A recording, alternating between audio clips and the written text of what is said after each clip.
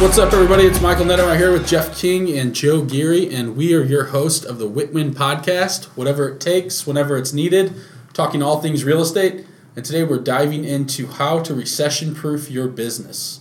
So, are we moving into a recession? Maybe. Possibly. Maybe not. Yeah. I don't know. They've been saying it for years that we're moving into a shifting market. Keep in mind, we have moved, we've been on a steady climb. The market's been climbing for almost 10 years now. Started correcting in 2009 or in 2019. Statistically, a market shift happens every 6 to 7 years, a market correction. So it's going to happen eventually. All right? Maybe this year, maybe next year, who knows?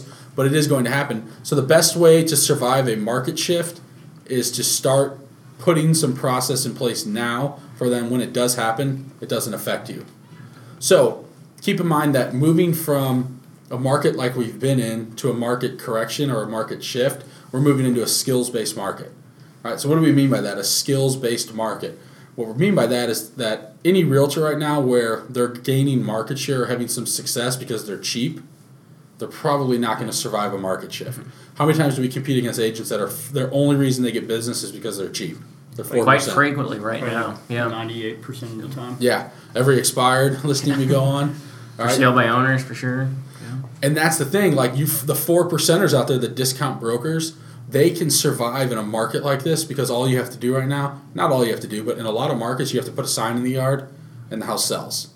Because there's limited inventory. We're in a pretty strong seller's market, at least in our market, and I think a lot of markets around the area. I know the coasts are starting to feel a little bit of pressure where houses inventory starting to sit a little bit longer. But for our market in St. Louis, it's still depending on the area. But most areas in St. Louis, if you put a sign in the yard and it's priced correctly, it's going to sell quickly. And that's the way it's been for a couple of years. So those 4% discount brokers, their only value proposition is we're cheap. So now what's going to happen is as we shift into a market where days on market starts to ramp up, what happens is a lot of the discount brokers don't provide very good service. And so it's unfortunate, and I know I don't want to sound like I'm being an a-hole here, but it's true because we do sell a lot of homes that were on the market with other discounters. Yeah, and what happens is that sellers say we never hear from them. They don't provide any. They never call us back. We never get an email back. We never get any. So 4%ers, if you want to survive, just call your client back. It's not that hard. But if you did that, you'd be fine. But unfortunately, a lot of people don't. So what happens is 4%er discount agent takes a listing. Now all of a sudden, homes aren't selling right away. So there's no skill set in just being cheap. So what happens is 30 days goes by and the client's furious because they haven't heard from the realtor. They haven't got any showings or maybe 1 or 2 showings. They're not getting feedback or calls back from the realtor, and then they'd fire the realtor. So that's why we're shifting to a skills-based market. When a market shifts, you have to have really good skills to be able to have good, purposeful conversations with your sellers on a weekly basis. Here's the marketing efforts we're doing. Here's the feedback we're getting. Here's what's happening. Do we need to make a price reduction? Being able to have those tough conversations with sellers is going to become extremely important if you want to survive this market shift. Now, for everybody out there that is working on their skill set every single day and practicing their scripts and doing what you're supposed to be doing every day, you should actually be excited about a market shift. Because what do we do from lead generation standpoint?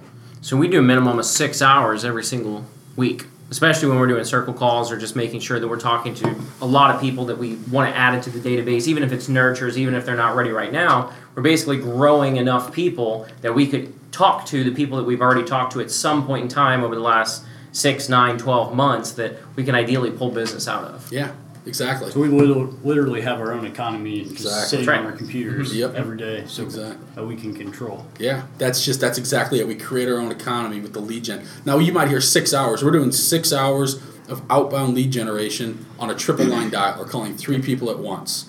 That doesn't take into account all of the follow-up calls we're doing, all the emails, the text, everything like that to all of our people in our database. So you want to recession-proof your business, double down on your lead generation efforts. You've got to do that. That's the number one thing you have to do is double down on your lead generation efforts and start doing double what you were doing. And that includes when you're really busy and you have closings and you have new listings and you're servicing all of those listings as well too, in addition to making sure that you're getting your later business in 3 to 6 months. Otherwise, that will start to show up if you don't lead gen. Right. It will, and that's what's going to happen. So there are two types of realtors in a market shift. There are the realtors that say, you know what, I'm going to, one, really hone in my skills. I'm going to work on my scripts. I'm going to work on my presentation skills. I'm going to get better and sharpen the saw every single day. And then also I'm going to double my lead generation efforts, and I'm going to do whatever it takes. I'm going to go door knock if I have to. Even though I might hate open houses, I'm going to go hold 5 open houses this week. I'm going to go go to the mall and go meet people. I'm going to do whatever it takes to get business and to survive this market shift.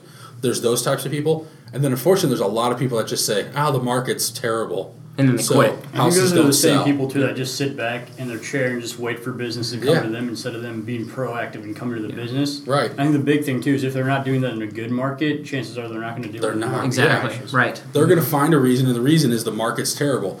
And that's what happened. In 2006, in our market, there was 12,000 realtors. By 2008, there was like 7,500. So 4,500, whatever that number is, quit the business because it was easy just to say, the market's terrible. There's all these foreclosures, houses aren't selling. But what was interesting enough, though, there was in 2006, 35,000 homes sold in our market. In 2008, 30,000 sold. So there's only a difference of 5,000 homes, but then 5,000 realtors quit the business. And that perception was, it's terrible. The perception was the market was terrible. There was nothing terrible about the market. It was just that it just shifted. Mm-hmm. And so all you had to do was figure out, okay, foreclosures are on the rise. People are losing their houses like crazy. How do I go do short sales? How do I start working REO properties? How do I still service the 30,000 home buyers and sellers still out there? And how do I carve out a little bit of that? You can't get 25 or 30 deals out of 30,000. You know what I mean? And that's the thing. It's crazy. How do you not go take 100 deals out of 30,000 opportunities? But that's the thing. Most people just say, the market sucks. Right. And there's still going to be expireds. There's still going to be for sale by owners. There's still going to be people in neighborhoods that are going to want to move if you just circle by them. So it's still going to be the same market, just a little bit smaller. Yeah, and that's the difference between taking action and then making excuses. Right. Because you could sit back, make excuses on how everything is terrible, and you won't make a dime. Right. Or you could sit back and just in any market, especially being more reactive as opposed to proactive, is how you're going to get paid, which is not much if all you do is sit back. Yeah, and so much of this is a mindset. So it's whatever story you're telling yourselves every single day. If you're telling yourself the market's terrible and you're surrounded in an office where everyone's just flipping out because the market shifted and it's so horrible, well then you're in the wrong office for one, but you totally have the wrong mindset and you're never going to succeed in this business. You do not succeed in this business because of the market. Just like Joe mentioned, by doing the activities and doing them at a very high level and taking massive action, you create your own economy. And when you create your own economy, the outside world could be burning to the ground and you're still selling houses because you have done enough and you've taken massive action to be able to not have any of that affect you. A market correction happens and the market shifts and all of a sudden, days on market goes up to, say, from 30 to 100 days on market. Well, that's okay because we have the skill set and we've been practicing for the last couple of years on what kind of conversations and tough conversations we may need to have with our sellers. We work on how to price homes correctly and not just tell people what they want to hear. You're doing your seller an extreme disservice too if you're not practicing these things, because what happens is if you don't study the market every day and you can't have a tough conversation with the seller and you go out and you say, you know what, they want $500,000 for your home and it's worth $425,000, and you say, well, let's just put it on for $500,000 and see what happens. And then 160 days later, it's still sitting there at $500,000 and it's gotten 3 showings. You're doing that seller a very big disservice. Wouldn't you rather just have the skill set and the knowledge and also have the abundance of business so that you're not just struggling to take one listing? Or one overpriced listing, or one especially. Overpriced listing. Because people are like, well, it's a listing. Maybe I'll get a buyer. Right. Maybe a buyer call. And that's a bad frame of mind to think that you're going to pick up buyers just because you have an overpriced listing. Because you mentioned even over 6 months, you probably would have 3 showings. Right. And that might even be generous. Yeah. So that doesn't necessarily mean that you're getting buyers just because you have that overpriced listing. And plus, you're ruining your reputation moving forward with that seller because you're doing them a disservice, like you said, and they're just going to be sitting there for several months. And they're not going to have anything good to say about you to all their friends and family. Yeah, think about that from a referral standpoint. Exactly. Yeah. If you have someone that has gotten you 3 showings in 6 months and they're just going along with everything that the seller says because they now have a listing. With them too. If you're just putting this out in the yard, didn't say anything, 6 months later, hey, our listing expires tomorrow. Can we renew and drop the price $5,000? Exactly. You talked to an expired listing today, even, didn't you? That they had no idea that their home had expired. Yeah, and that's the thing too. Most realtors don't communicate. Most don't even do it on a weekly basis. a lot don't even do it when their listing's about to expire. So a lot of them don't even know it's expired. They don't even know it expires because their agent never tells them. Right. Because it does take some skill to say, hey, our listing expires in a week. Would you be willing to, relist with me? Here's my new strategy. Here's what I'm going to do differently this time that I didn't do last time. Or they just leave them in the dust and they're kind of free to work with whoever they want to. Mm-hmm. It happens all the time. Unfortunately, it does. But that's the thing. And here it is. So if you're not practicing these scripts, you have to practice these scripts. You have to get good and comfortable with being honest with people. One of the best things I like to say is when we're on an appointment, if we can't come to terms to price, I'm going to say, listen, Mr. and Mrs. Seller, here's all the factual data. I would love to tell you that I can get you $500,000 for your home. With that said, all signs and all data is indicating that your home is worth $425,000. Now, there are a lot of realtors that are going to tell you they could sell your home for $500,000 because they just want a sign in the yard. Now, my goal is to not just get a sign in your yard, it's to actually sell your home and help you get moved on to wherever they're moving next. I would rather turn you down now rather than let you down 6 months from now because I haven't sold your home. And it's my responsibility to be upfront and honest with you and not just tell you what you want to hear. I would love to tell you I could get you $500,000, and at the end of the day, I don't feel confident I can do that because all indicators on all of my comparables here show that your home's going to sell around $425,000. Now, I'm ready to walk away from that, and I'm totally fine with that because the only thing that's going to happen is they're going to either say, we really appreciate you being honest, and they may listen, and then they'll come down to the price or give me like a $430 price or something. Or they're going to say, you know what, yeah, we're just going to go list with, so-and-so down the street, and they're going to do it for $500. What's going to happen now is the house is going to go on the market for $500,000. It's going to sit there. And then I'm going to be calling them in 6 months when their contract expires or 90 days or whatever it is. And then chances are we'll go get the listing. That happens a lot. We'll get it the second time around. I would much rather have it the second time around because now they've gone through all of that pain of like, wow, we are overpriced. Nobody's coming to see it. The online activity is super low. And then all of a sudden you take it, you price it right, it sells, and you're the hero. And so that's where you have to get comfortable, though, not just taking a listing to take a listing. Especially for the new agents out there, you're so excited to get a listing that you'll just take whatever, and it's not a good way to do it. So at what point in your career, Michael, did you think, I am okay with walking away from a listing if they're not going to price it correctly? It was pretty early on because I made this mistake where I would take stuff and then I'm spending money. So I'm spending money on a photographer. I'm spending money on marketing. I'm spending time and resources and energy. And then at the end of the day, it's not going to sell. And I would walk out of a house knowing there's no way I'm ever going to sell this. Why did I just sign up paperwork? And you just feel bad. And at a certain point, too, you're just lying to the seller in a sense because if you're not 100% sold that you can sell it, how are you ever going to sell it? And so for me, it was pretty on. After doing 1 or 2 or 3 of those where I'm spending a lot of money on a listing and I'm not getting anything in return, you know that. Because here's the other thing, too. The only thing that's going to happen is they're going to be upset with you. Yeah. And those phone calls every week. You're going to dread talking to them, right? Because they're like, well, what are you doing? Why aren't you getting my house sold? Well, it's overpriced. I'm doing everything I'm doing in my normal house. But at the end of the day, I always tell people, too, I don't tell people this all the time, but I always say, if your house is overpriced and I paid to have the Goodyear blimp spotlight it, and the Goodyear blimp spotlighted that thing for like a month, the only thing I'm doing is spotlighting an overpriced house. It's not going to sell it. Yeah. Like at the end of the day, you have to price homes appropriately. And in a shifting market, you need to get ahead of price because if prices are starting to fall and days on market starting to go up, you need to get more aggressive with your pricing because if you don't, it's going to sit there. And if your home is priced at $450,000 and the neighbor's home goes on the market for $450,000 and the neighbor's home has granite and a finished basement and an updated bathroom and yours has laminate counters, no finished basement, and no updated bathrooms, whose house is somebody going to buy? It's the exact same house. Right. One's super updated. It's like same thing with a car. Mm-hmm. If you go on a lot and you can get a Ferrari or a Ford Taurus for the same price, which one would you buy? The Taurus, right? Yep. No, you buy the Ferrari. Obviously, you go for the Taurus. And that's an extreme example. I get that. But my point is if one house has a ton of value and a ton of these bells and whistles and the other one doesn't, what's going to happen? They're going to go buy the other one. Of course. Who wouldn't? So you need to tell your sellers that in order to get your home sold, we need to either adjust the price accordingly to the condition or improve the condition of your home. So it's either sink money into it, which I don't recommend either all the time because you don't always get 100% back of what you put into a house. So typically it's adjusting the price to a price that will cause it to sell. So that's just one of the things that you need to start working on and getting good at is how can you get good at price reduction scripts and how do you get very good and comfortable with pricing homes correctly out of the gate?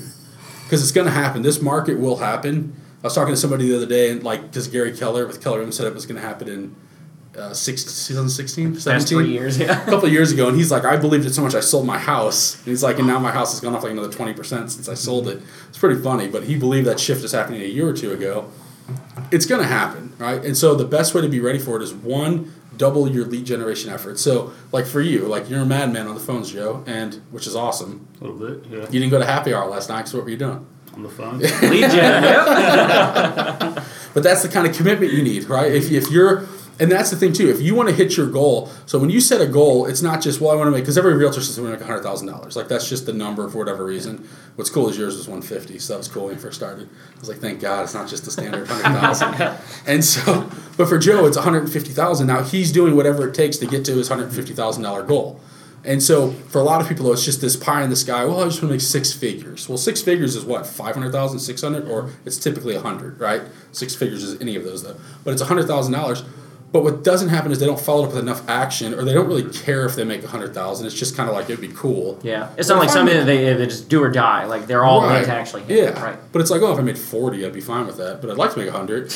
I think too, if they fall behind, they don't make up for it. Exactly. Like, if they're not on track to make their goal, like they don't come in on the weekends and do extra dial time. Exactly.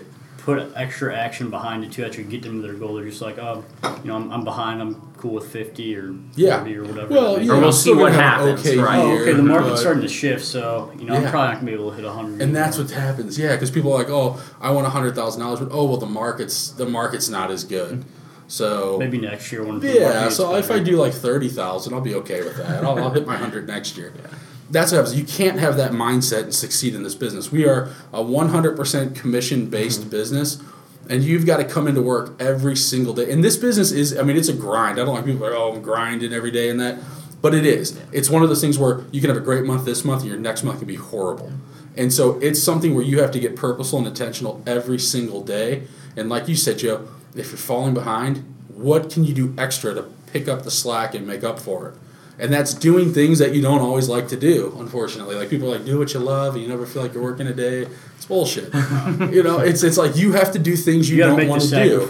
Yeah, absolutely. And it's not popular because I know everyone's like, oh, balance and this and that. But dude, at the end of the day, if you don't have any money, what are you balancing? What are you balancing? Like people are like, well, I wouldn't want to be that successful because I would have to jeopardize my family time. Well, how do you know unless you become that successful? Like, what's your family time? Like sitting in the garage on a cooler watching the Blues, or is it like flying in your private jet? Which one would you? With your family, right? Yeah. That's just it, and that's the thing. Like, how do you know if it's going to jeopardize your family time if you haven't done it, right? And chances are the people that are succeeding at the highest level, they actually have really good quality time with their family because they can financially afford to plug into their family. They can take them on good vacations. They're so leveraged that they can step away from their business for a time being, and it keeps running, right? And it's the people that are just like chasing their tail every day. They're like, well, I would never want to be that successful because they work too much, or it's not true. Well, the more success you have, you buy time back because you start leveraging pieces of your business and leveraging time. You don't have to cut your grass anymore. You don't have to clean your house anymore. You don't have to do any of that. You can leverage all of that out, and that's all time you're buying back to spend with your family. Not to mention, it's not that just time block time with your family. So, time block time with your family. So we're getting off track on how to, but that's going to be a topic for another day. But the key is to recession-proof your business. The first thing you can do is take massive action to double your lead generation efforts. Do whatever it takes to succeed. One thing we didn't talk about, but it's important, cut expenses. So you need to go through and start looking at your expenses and cut everything that's unnecessary. It doesn't matter if it's the $2.99 a month storage thing for your iPhone that I pay. It really annoys me every month. It's $2.99. I have a phone that's like 256 gigs of whatever memory, and I pay for extra storage. Cut that out. I don't care if it's $2.99 or $299. Get rid of it. If you don't absolutely need it, or if you're looking like on your credit card statement, you're like, I don't even know what that is, but it's $29. Get rid of it. So go through, it doesn't matter, and that's an exercise we talked about today. We did. How do you get $1,000 back a month? So go through your bank statements and look at it, and how can you cut $1,000 out of your budget? And you'll be surprised at how easy it is. There are so many auto debits that we pay for, and they're small, like $10, $11, $17. Go in there and look through that and cut $1,000 out of your budget right away. But get rid of anything that's not absolutely necessary for your business. Like if you're paying for leads and you haven't converted anything in the last year, get rid of it. Like if you haven't converted anything in the last 4 months, get rid of it. So double your lead gen efforts, work on your presentation skills, sharpen your salary day with scripts, skills, scripts and role play. I would go find a role play partner. Like we practice it every day. Go find somebody in your market center, your office, and start role playing every day on different scenarios on how to get good at listings, how to work with buyers better, and then cut expenses. You do those things, you're going to be fine. If not, you're going to be out of the business. So anyway, hope that helped. Anything to add, fellas, before we wrap up? Control your economy and don't be scared of the recession. Recession's a good thing. Clears a lot of people out of our business, and you're able to pick up market share if you're doing the right thing. So don't fear it, embrace it, and you'll make it happen. We'll see you next time.